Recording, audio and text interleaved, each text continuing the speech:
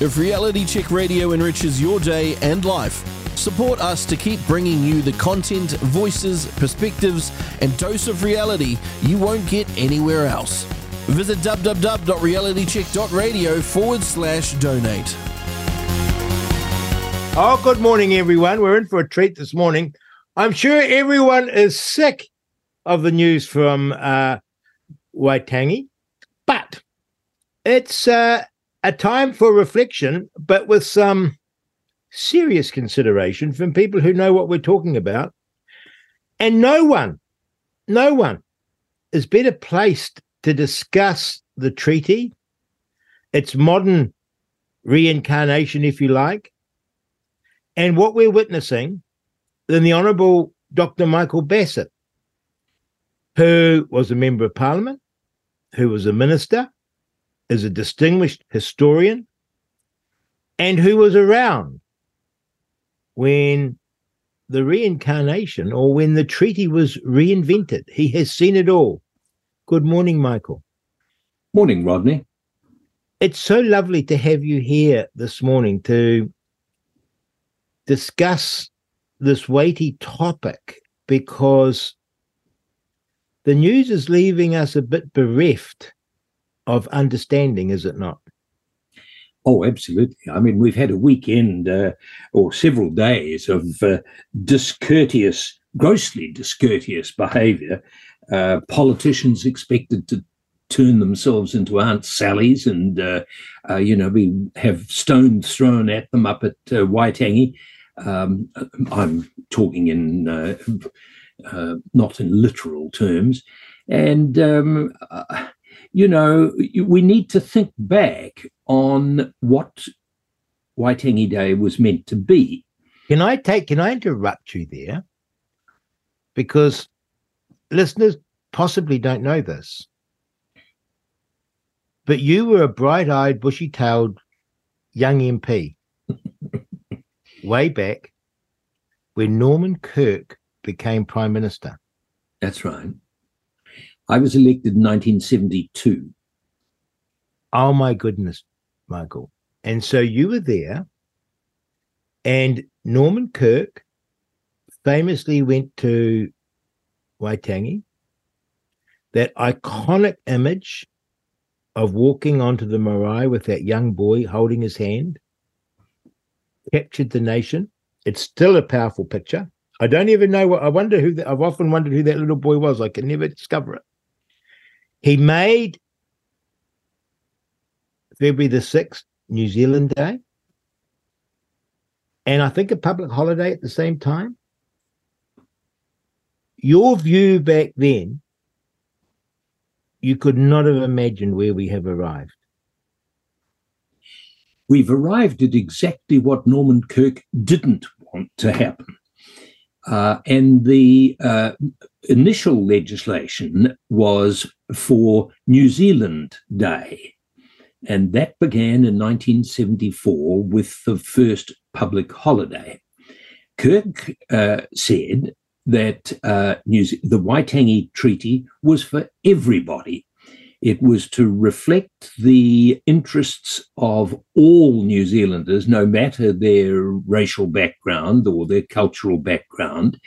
And that was celebrated in front of the Queen on the apron in front of the Treaty House on 6 February 1974, where there was a multicultural series of events. I remember the Yugoslav community because I represented a Western Auckland area, and I remember Dutch and all the others, as well as Maori. I mean, Maori were pretty central to the whole thing, but by no means was it unique. Well, it was Muldoon who decided that in 1976 he would revert to Waitangi Day and drop the multicultural aspect of our national day. And of course, what happened was that it became Grizzlers Day. And so the Grizzlers stepped up in the late 70s, and they became really quite belligerent in the early 1980s. some might remember Sir David Beattie, one of our best governors general, being insulted on the marae in, I think it was 1982-3. And anyway, the incoming Longy government in 1984 and early 1985 decided we weren't going to be Aunt Sally's anymore. And so nobody, the Prime Minister and ministers, didn't go to Waitangi.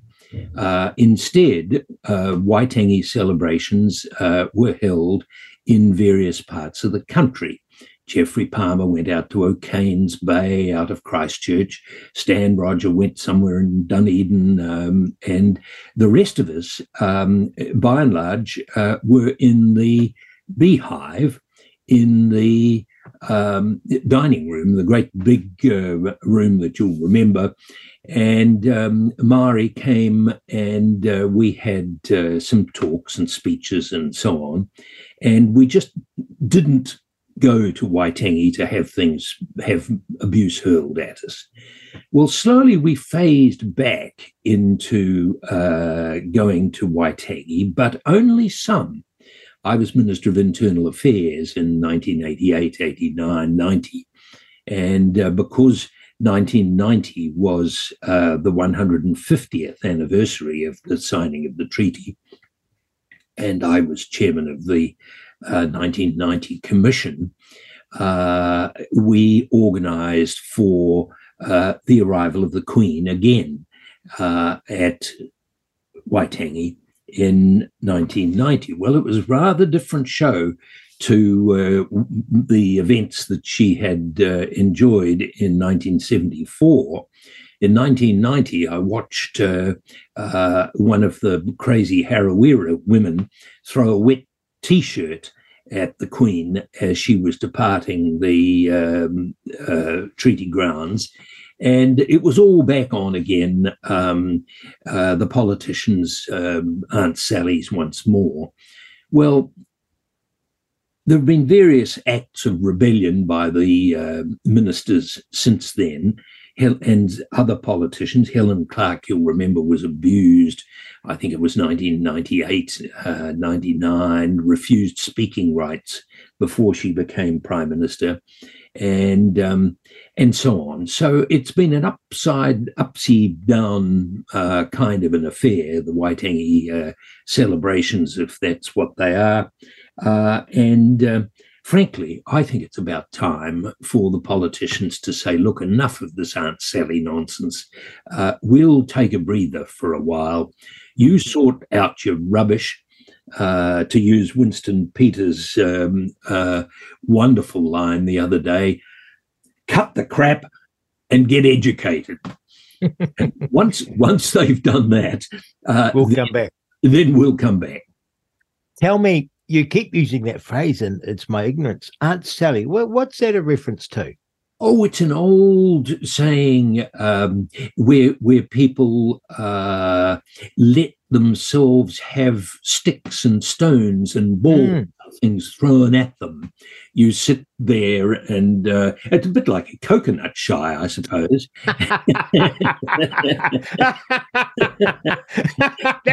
I'm sorry. At the moment you said that, I had a picture of Chris Luxon's head.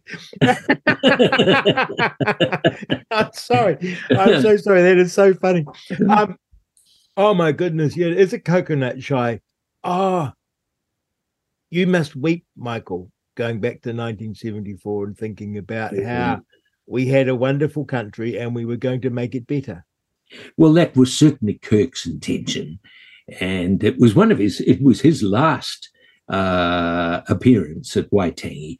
The event that you referred to earlier of the picking the hand of the little Maori boy and taking him up to the stage had been the previous year, 1973. 74 was the multicultural display, and in front of the Queen. She was over for the Commonwealth Games in Christchurch, and it was a wonderful day. I can still remember the show.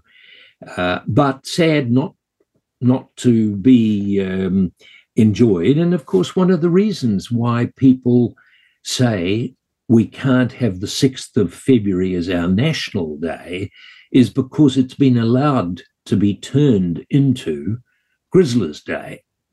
Did you like Norman Kirk?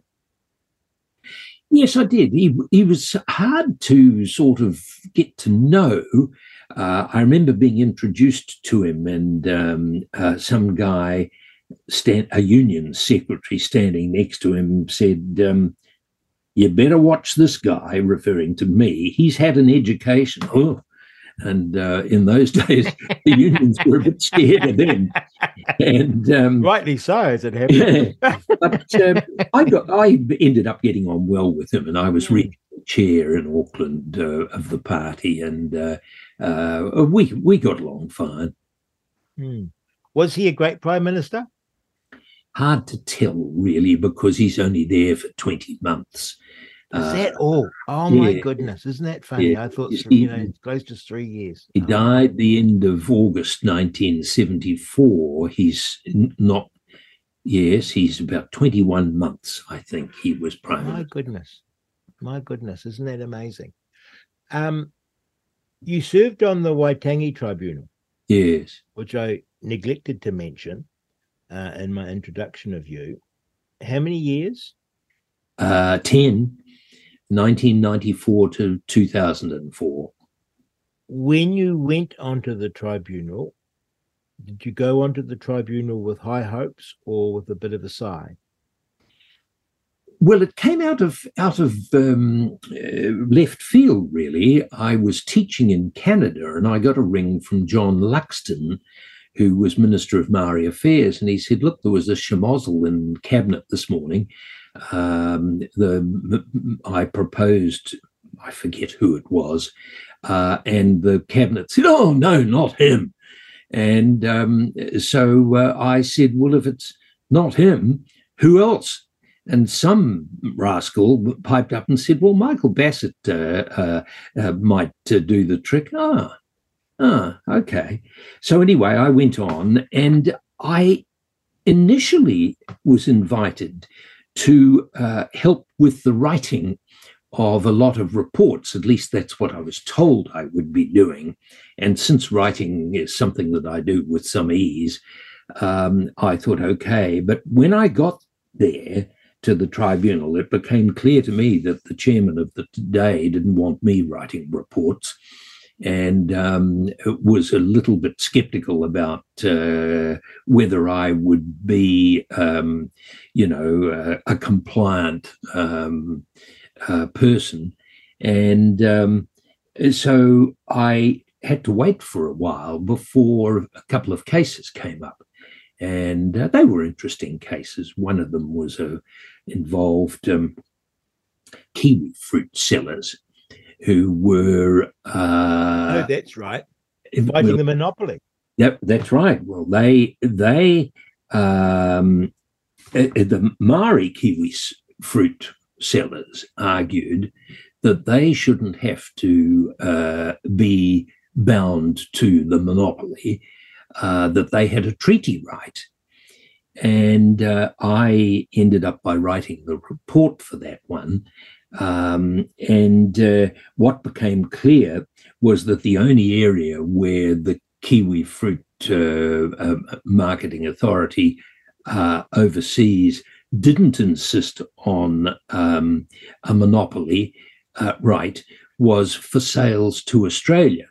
And that was the only place where the Maori kiwi fruit sellers had been selling overseas and claimed that their sales were impeded by the new rules.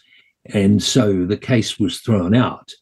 And my report, I think, was the first one that was ever thrown out by the tribunal.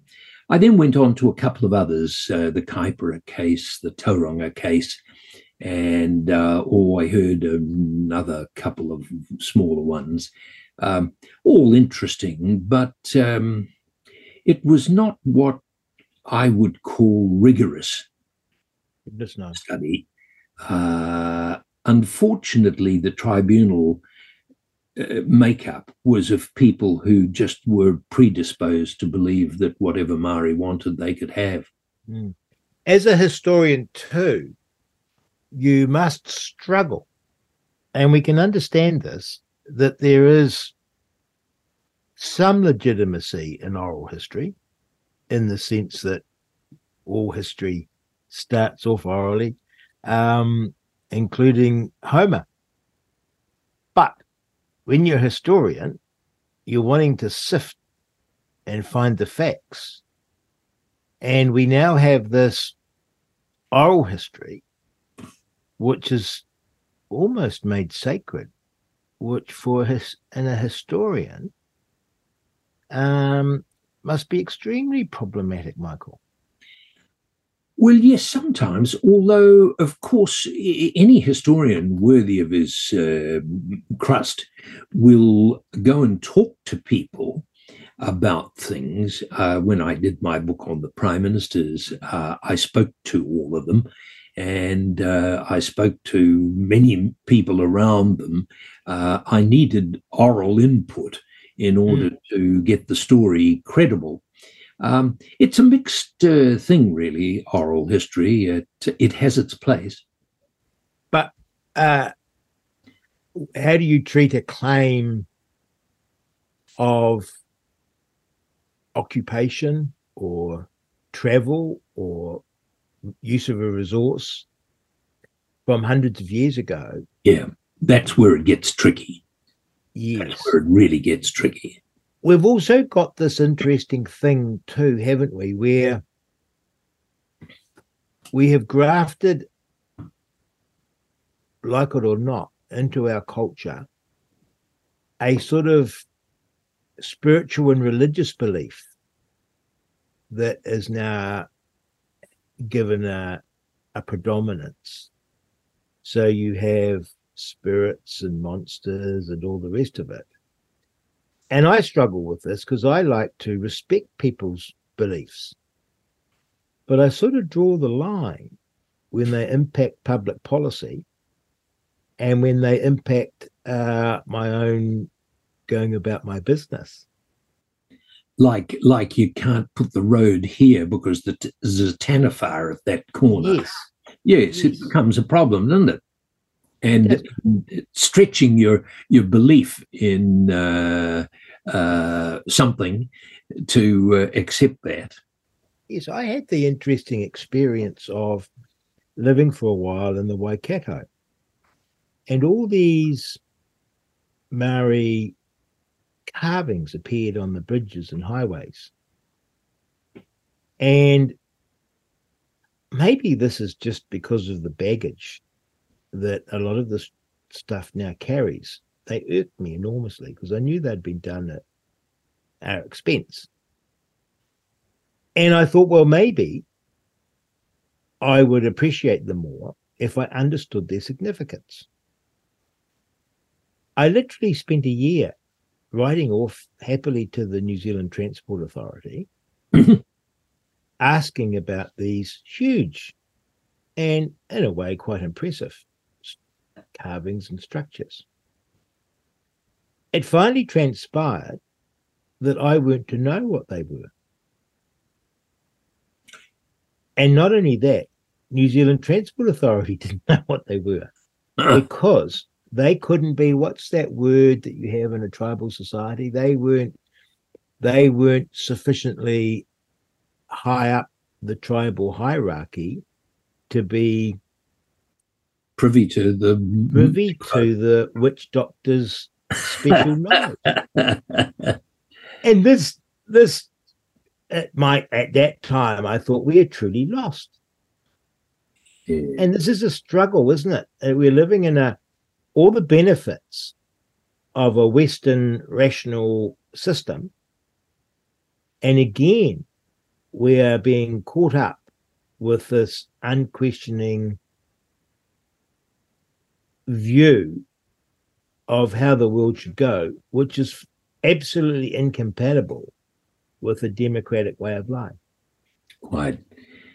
And really, in the end, you're either one thing or the other.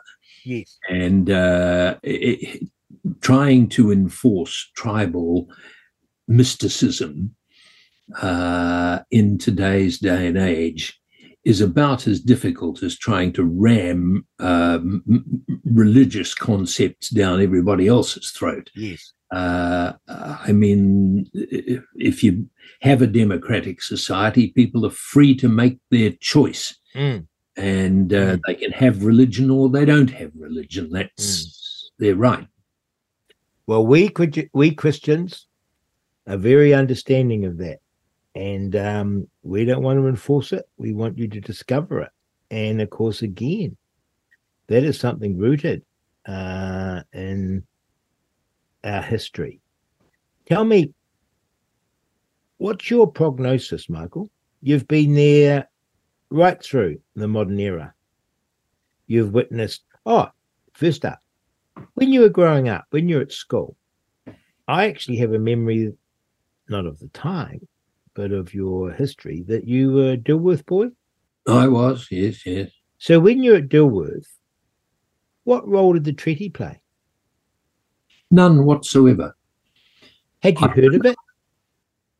I think I'd heard of it. I was quite good at history, and moreover, I was an avid reader of the newspaper from a very small boy, and I knew of the treaty, but there was no 6th of February special function or anything like that. It just didn't exist in the late 40s, early 50s. It just wasn't there.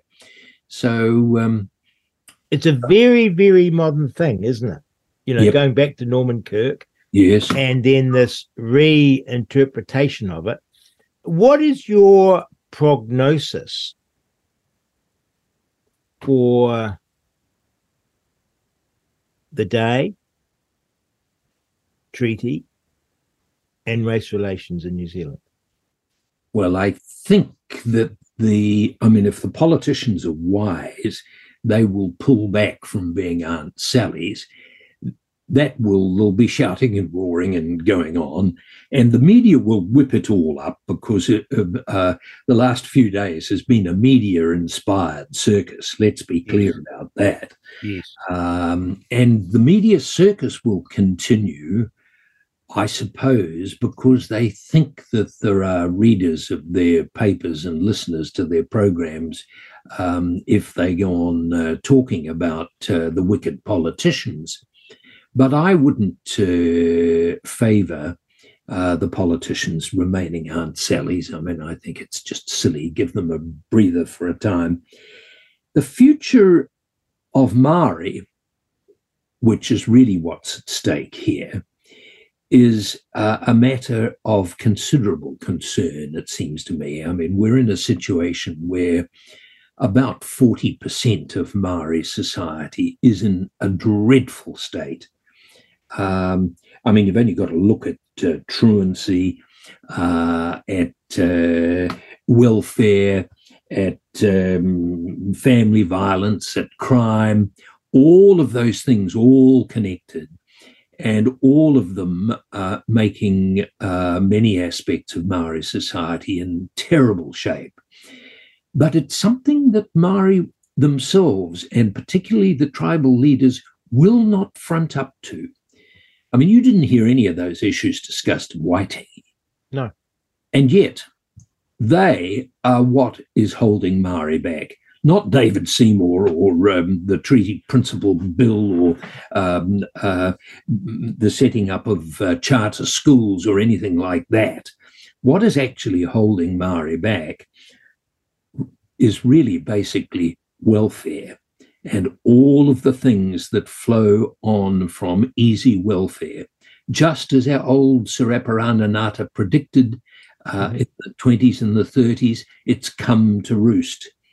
When Ngāta advised Savage's government not to pay unemployment benefits in cash, to work on providing jobs, but don't pay cash, was the message he gave. He knew a thing or two. And what we He do did. now is that access to easy cash is the single biggest problem which confronts Maori and which enabled so many people to come out of the blue and go up to Waitangi. They weren't working. So Aparananata on our $50 bill, a great man when you read of him. Indeed. Where did he come from? Where did this true leader and visionary come from? That is in itself a very interesting question, because the biography of him, written by Rangi Walker, neglects to mention that one of his ancestors was Indian. Oh, really? Yes. One of his ancestors came from Goa in India. And marvelous. Yes. Well, he didn't make any secret of that fact. Anybody who wanted to know, Ngāta told. His home in Ruatoria was called the bungalow, which of course is an Indian architectural thing. And he told Peter Tapsell, who was a colleague of mine and a later member for Eastern Maori, about his Goan ancestry. And it's been acknowledged by others. He grew up and went to, had a good education. He was obviously very bright. Went to Victoria University. And did he go through Te Ati College? Yes, I think so. I think so, yes. I think so. I'm trying to remember now. I did read and I reviewed Rangi Walker's book, but I can't remember all the detail. Victoria University? Victoria University did an MA, I think, and then a law degree. And he's the first Maori graduate. Followed, of course, fairly quickly thereafter by Peter Buck to Rangiharoa, and then the Maui Pomari and others of the original Maori leaders of the turn of the century. And again, you shudder, don't you? You shudder to imagine. Here we are enjoying the fruits of our ancestors' sacrifice, work, vision, thinking, what they did for the future that we're enjoying. And here we are sort of trampling on their gift. Absolutely. I mean, the one thing that Ngāta preached all the time was get an education, that we are capable of beating the white man at his own game. Yes. If we only apply it ourselves. He was not a victim. No, not at all. And you look at that mob at Waitangi and ask yourself, how far have we still got to go? Where is a Ngāta? There've been nobody remotely in that category for 60, 70, 80 years. None.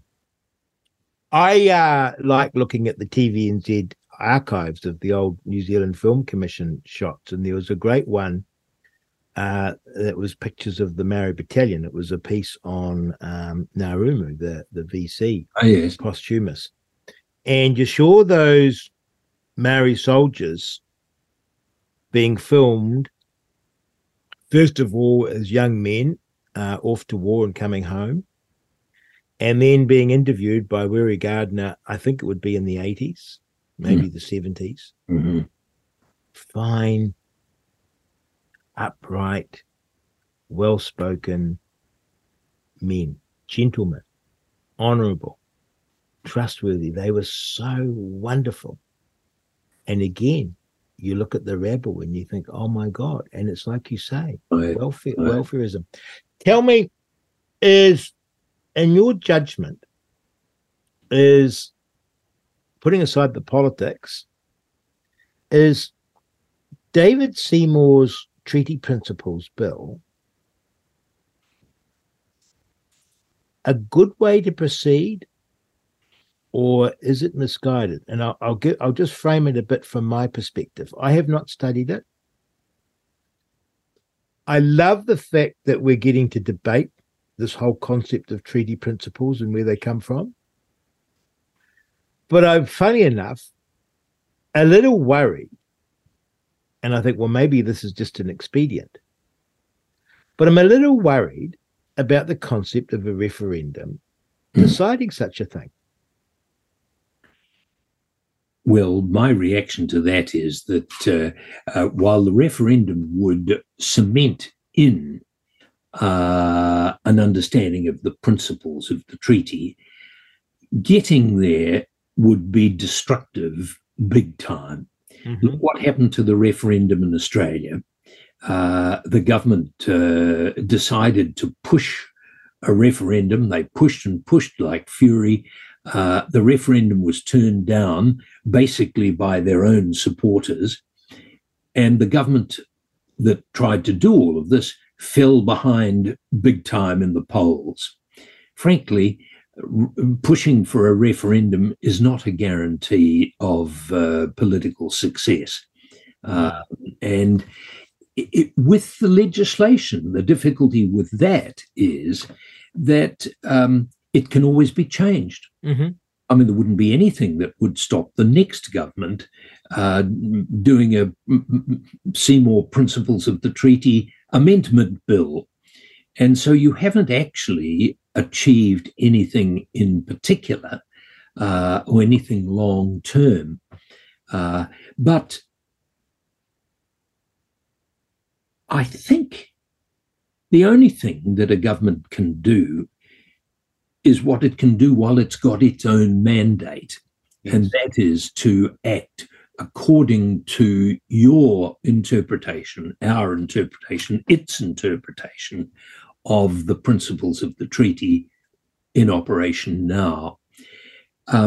There is a problem, of course, because there have been some terrible appointments to the courts in recent years, and you can't be sure that you won't get some crackpot judge make a ruling that is far-fetched, and so you've got to live with that. But a government has to be prepared to bark at bad judgments. No point in just simply living with them. And we are inclined to say that the politicians make the laws, the judges decide them, and their word is final. Bullshit. If they make mistakes or do something silly, a government has to, which is the one which is answerable to the people, has to be prepared to call them out. Now, I've had this conversation with you before, some time ago, but listeners may not have heard it because I was on a smaller station then. And it was such an insight for me. And it was the entire history and origins of the principles of the treaty. And I was wondering, again, because you were there, if you could walk us through where these principles originate and come from. I can't actually, because it's so nebulous. The first mention of the principles of the treaty were in, I think it was the Labour Party's manifesto in 1972, and we were going to introduce a Waitangi tribunal which would deal with the principles of the treaty as they applied to day-to-day living.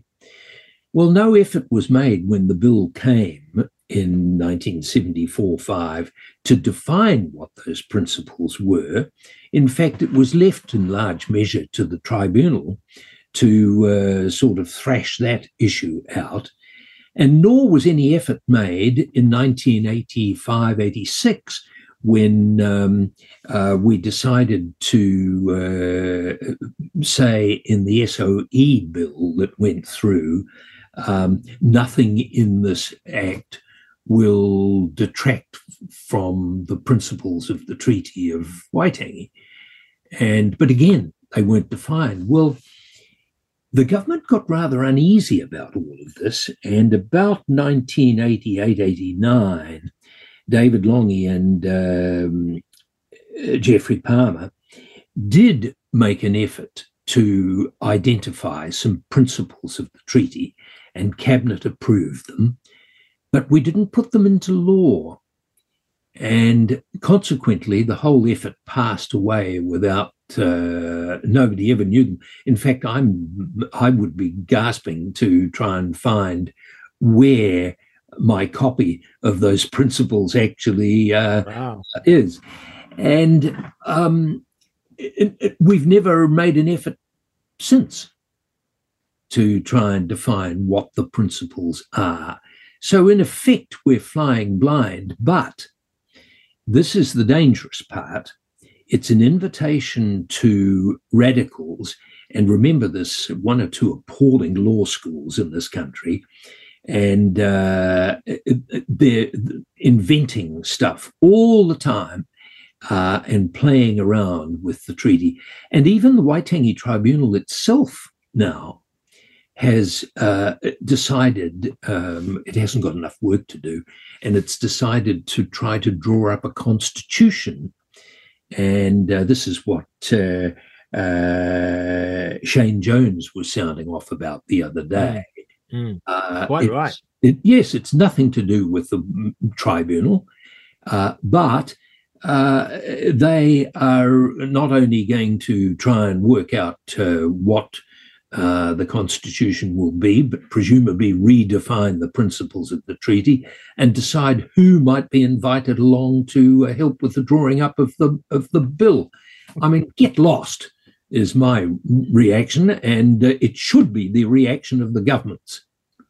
The concepts of partnership and co-governance has what set off alarm bells politically and through the electorate, and has obviously led to a major flashpoint, with the previous government being so far down the track of co-governance everywhere you look.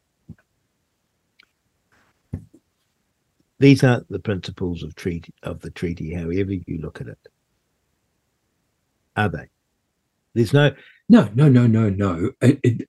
mean, even the word partnership, everybody keeps saying that that's what Lord Cook said in his 1987 judgment. He didn't. He said that the relationship between Maori and non-Maori was akin to a partnership. He's obviously looking for something to compare the obligation to work together. And of course, partnership becomes the defined statement in the minds of all sorts of treaty ratbags. And of course, now we have this absurd thing where the media repeat this ad nauseum without critical comment, that somehow David Seymour is rewriting the treaty. Which is... Well, I mean, it's absurd, but all he's really doing is picking the key items out of the treaty and saying, "This is live with this. This is what we will live with." And it's, I mean, I understand what David's trying to do. He just wants to put a stop to this ever inventive gravy train that is moving on with Maori trying to devise, a handful of Maori, underemployed academics and Waitangi Tribunal staff wanting to imagine some new bit of gravy train delivery that they fancy.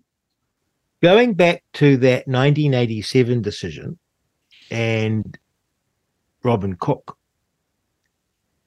that was significant. What was it about, and what did it determine? Well, the government had decided in the SOE Act, and I think it was also with its plans in particular for the Forestry Corp that was going to be set up, that it would sell the forests. And Maori jumped in. Graham Latimer, the head of the Maori Council at the time, jumped in and said, hang on a minute, the land underneath the forests is in dispute, the ownership of it. And so the government, the Robin Cook said, in effect, that there couldn't be sale of the forests until such time as the ownership of the land underneath the forests had been determined. That produced an interesting result. Indeed, the sale of the forests couldn't start yet. The money from the sale of the trees could proceed, but not the sale of the land underneath. And what happened was that a Crown Forestry Rental Trust was set up, and a portion of the sale of the trees went into this trust, and it financed research to help determine who owned the land underneath the trees. And so when I went on to the tribunal, I was astounded at the huge amount of research that was being churned out all the time, and it was being funded by the Crown Forestry Rental Trust, which is still in business, I see, and is still financing research. Millions and millions and millions of dollars. Quite well. I mean, whenever there's a problem, follow the money trail. And the money trail goes back to the Crown Forestry Rental Trust. And if the government had any sense, it would actually change the terms of the Crown Forestry Rental Trust and put the money into more profitable things than endless research, particularly now that the ownership, the historical claim part of the tribunal is long since finished. Mm. I have always been a person interested in physical science, biology, and latterly economics. And now I found myself interested in history. And sociological and collectivist mumbo jumbo has always had me running a mile because, it makes my lids heavy and its profundity of language. But last year, I realized all this was biting me on my proverbial backside. And I wrapped a cold, wet towel around my head and spent some months reading critical theory and its history, where it came from and how we understand it. And I now understand a little bit of what this madness is, because I just used to see that these people are insane. I didn't realize that there was a mad philosophical underpinning underneath it, that once you saw that, there was a source of this madness, because I could never understand how people were mad in the same way. Now, you're originally a man of the left. You've studied the left. You have been with the left. In fact, I think your PhD was on socialism. It was. This is where it comes from in our universities, isn't it? Quite a lot of it, yes. Yes, indeed. Tell me how you see it working. You've been a university lecturer. How you see it working in the universities and then being repeated by the journalists who travel through these sociological courses at university, and how we have these young Maori beginning in the 70s who were radicalized at university. How do you see that explaining where we are and these bad ideas, if you will, and poured it into our university system and filling up young people's minds. I notice it, by the way, and you'll have it with your grandchildren, I'm sure, with, of course, teachers who have been through the same university system. And they're inculcating, quite oblivious to where their ideas have come from, and unable to critique or receive criticism of their own ideas.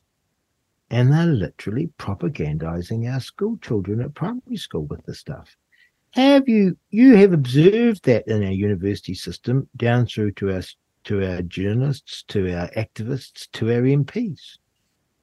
Yes, it's true. The universities in my day were more mixed than they seem to be now, in the sense that there were some quite conservative folk around and on the staff, and some lefties. Most of my teachers were of the left, and clearly influenced me, as did my family and my friends of the family. The university that I taught in was, as I say, a more mixed affair. I was involved early in the piece in the fight against New Zealand committing forces to Vietnam. And so I got to know most members of the staff. Only a handful of them would have been real lefties and opposed to New Zealand being involved in Vietnam. But today, I think it is that the left is associated more with an open checkbook, and all of them want more money, and they have adopted a sort of a policy of believing that the left is more likely to give them the bed of roses that they'd like. And so that's the prevailing policy that they talk about to their students. I'm bound to say that some aspects of history have faded in the classroom. I think one of the worst things that the universities did in the 70s, 80s, I think it was argue that no longer was the compulsory retirement at 65. When I joined the staff, you retired on the 1st of January, the year after you turned 65. I did not know that. They changed that and said that under the human rights legislation, age should not necessarily count. And if you look around the universities, they're absolutely full of, usually the weak ones, who have just got an easy job and have stayed on, and peddling old left views, many of them, that got whiskers on them. And I think the universities are in very bad shape in this country. It's desperately necessary that there be a revision. They should go back to some kind of compulsory retirement age. What happens is when you let oldies stay on the staff, young people with ability can't get jobs. So they go off and do other fields. We tend to see our youth as through rose-tinted glasses, but I recall being a lefty because I went through high school and attended university. But I recall that the lefties at university, and indeed there are some lefties, I'm thinking of Chris Trotter, who are open to debate, who are open to dialogue, who are open to criticism and arguing their case. They might be dogmatic because they're lefties, right? But we're seeing a whole new thing. And this ties into the treaty and the principles, because we're seeing a whole new thing again, critical theory, where truth, facts, and argument don't play a part. Truth is something which historians try to ensure they establish, but argument is, of course, natural to us all. Yeah, but we don't see the media or a national discussion about saying, well, where do these principles come from? What are they? Let's have a discussion. Let's try and understand what David Seymour's trying to say or do. We just have these Willie Jackson quick quick one-liners. Oh, he's trying to rewrite the treaty. He's trying to push Maori down, or what have you, right? And half the journalists are the same. I mean, half. Yes, nearly all of them.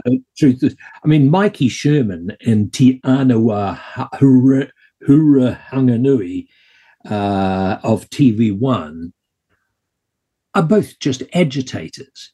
Yes. And they're not really journalists, they're agitators. And they want the government to fail. They want Maori to succeed. Anything that Maori want is good for them. And I'm blessed if I can see how the Minister for Broadcasting can continue to tolerate TV1 operating the way it is. But there we are. Well, it's become not just an enemy of the government, but an enemy of democracy, because there was no honeymoon period. Oh. I love the idea of a media hounding a government, criticizing a government. But what we've had is a media that was fawning over the previous government, doing a very poor job on the opposition in terms of informing us of what they were on about. And day one, attacking this government, misinterpreting and misinforming us about their intentions and their policies. You can't have that. You absolutely can't have that. This is like, this makes it impossible, I think, to govern. Well, it's just another aspect of the slow decline of standards in New Zealand, which is something really terrible. I mean, the educational system at every level is in trouble. The universities are in trouble. Why would the media be any better? And in the end, you just hope that a government will demand that decent standards be observed. But will they? I'm a little pessimistic about progress. Well, I'm a little pessimistic because it's taken such a deep root. And of course, it requires an Aparananata or a leader of some backbone, a Roger Douglas, a Robert Muldoon, who stands up and, rightly or wrongly, are prepared to be counted. And you have a sense with Mr. Luxon, he's not that Prime Minister. He's a typical New Zealand Prime Minister, which is consensus and steady as she goes. And we have fostered through our education and school system a view that's antithetical to living in a free and prosperous society. I want to finish just on a philosophical note, Michael, if I may. I'm always troubled by how we see things in collectivist terms or tribal terms or group terms. And we understand normally what you're saying when you say Maori statistics and Chinese statistics and European statistics. And this is important data. But the locus of decision and responsibility is always the individual. And we find now that we're in a place where we have created this abstraction and made it real. So Maori think this, Maori are this, non-Maori think this, non-Maori are that. And all the time we're racializing every discussion and every debate and every point of view and slicing and dicing the country. When you and I know we're a homogenous, even the great Aparananata, the great Maori leader, was part Indian, which is a great story, right? We're living together. We've got this wonderful interracial connection that we don't see in other race-torn countries like United States of America. We are, and we grew up ultimately with this brilliant melting pot. We have to start thinking past group identity, do we not? I agree with that. And I suppose the problem has been that Maori themselves think of themselves as an entity. And yet even that has changed in my lifetime. I mean, I remember at the end of the war staying with my friends, my cousin actually, just across the bridge in Ngaruawahia, and the Maori people there. And I remember seeing the ones waiting, women in particular, with their mokus, waiting outside the pub for their men folk to come out and being intrigued by this. But they were very dark. Yes. There were still plenty of them that would have been three-quarters or possibly even some who were full Maori. But, I mean, we're now in a world where there are no longer any full-blooded Maori. The dilution rate amongst Maori is extraordinary, and yet you see them all, quite a few of them popping up on television who are no more Maori than my right foot. No. But they're claiming to be Maori, and they've, if they're of the female kind, they've been putting a moko on their chin, and it's make-believe stuff. Why is this happening? Because they perceive that there's a way of getting ahead of the rest of the mob by stressing your Maori ancestry. And so long as the Ardern Hipkins, favoritism, most favored race line was pushed, there was a spot for people like that. Well, I think the person, and I forget who it was, who said that the uniformity or the unity of races in this country will be decided in the bedrooms of the nation. Yes. Said the right thing. I mean, in effect, we're going to quite soon reach a stage where there aren't divisions on the basis of race. They're not possible. And of course, but that's in my more optimistic moments. Yes. And of course, we need to go back, Michael, to the real determinant, which is where you started, which is socioeconomic and welfare dependency. And that's where truly the haves and the have-nots, those with a opportunity of a future and those with a dire outlook, is being made. And that's not dictated by one drop of blood. And I feel sad that when we were of the left, we cared about people who were poor and who were stuck there. And now we have this great tranche of New Zealand, many of whom are Maori, or who identify as Maori, and they're poor and they're stuck there. Yes, and more and more and more of them, because despite the special efforts to based on race, they just haven't been working. the number of in poverty has increased, despite them being a minister for poverty reduction, first introduced in 2017. And the Maori health statistics are not improving, despite the fact that we've had whānau ora now for 20 years plus. And the efforts made by district health boards to try and help Maori in particular, they're just not working. And it comes back to, in my view, a lack of self-discipline.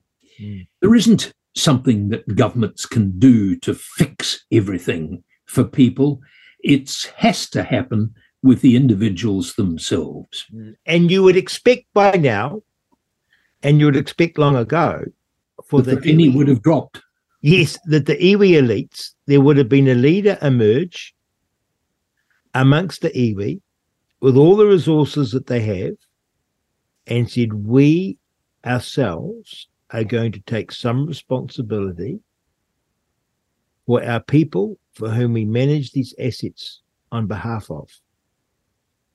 And you would have a visionary like Aparananata, and you would say, education, education, education. We'll teach our kids ourselves because the state system is failing them in droves.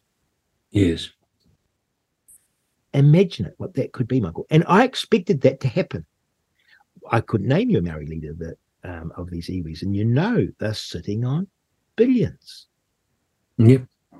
And I suspect, by the way, that they're in the background quite happy for all this agitation.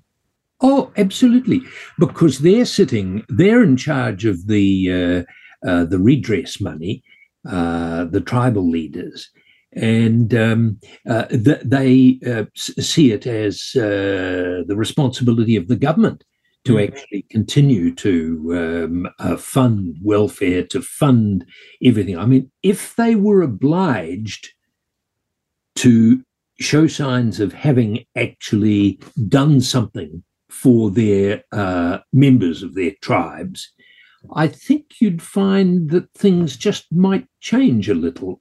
Yes. They probably grizzle though at the next Waitangi. Yes. And we have this strange thing to end on. I'm actually quite optimistic for the future for some reason in 2024.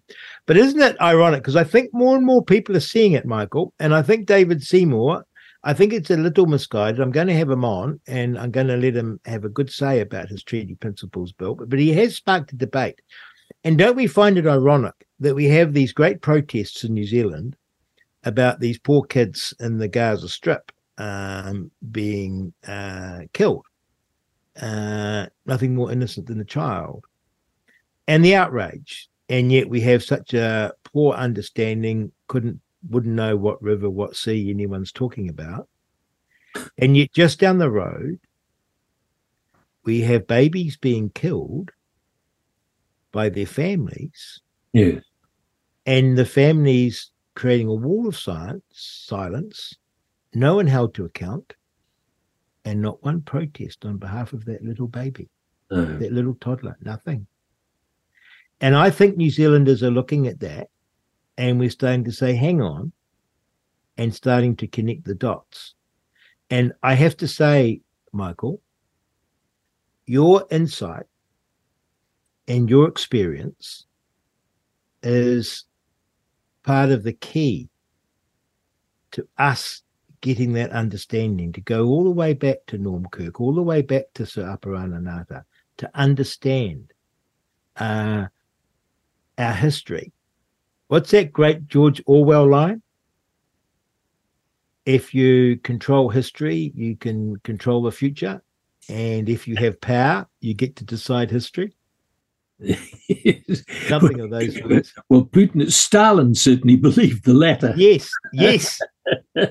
So I thank you for coming on this morning with us, Michael. You are a wonderful person, but it's great to have you share your understanding, your experience, and your knowledge, because, well, when you got to cabinet, there would have been few up until that point who were historians, academics, and then you were sitting through what was early 70s, 80s, momentous New Zealand politics. Absolutely momentous. Nothing's matched it since. And you were witness to it, which is a great thing, a very fortunate thing, is it not? Well, I've written about it, and Yes. that's given me a lot of pleasure since then. Yes. Thank you for interviewing. That was Dr. Michael Bassett, historian, university lecturer, Waitangi Tribunal member, Auckland councillor, MP, minister, and writer, all-round thoughtful person who has, I would say, using the word correctly, a unique experience and understanding of New Zealand's recent history, and able to reflect on it in his retirement from politics and explain it for us, how it has come to pass, so that we can better understand our present circumstance and the way forward. You're on Reality Check Radio. It's been Real Talk with Rodney Hyde. And boy, did we get some real talk. Thanks for tuning in to RCR, Reality Check Radio. Do you like what you're listening to or dislike what you're listening to? Either way, we want to hear from you. Get in touch with us now. You can text us with your message to 2057. That's 2057. Or email us at inbox@realitycheck.radio. We'd love to hear from you, so connect with us today.